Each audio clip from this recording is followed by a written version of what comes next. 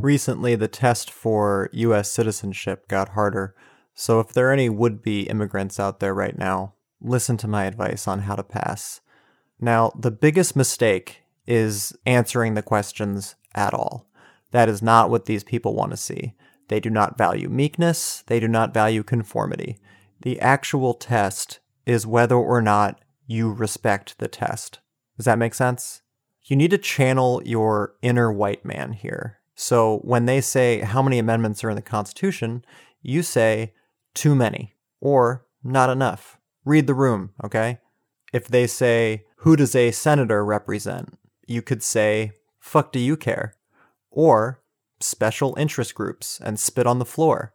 And if you land that without breaking character, I promise you, game will recognize game, and they're going to give you a stamp of approval, a credit card, and one tank top.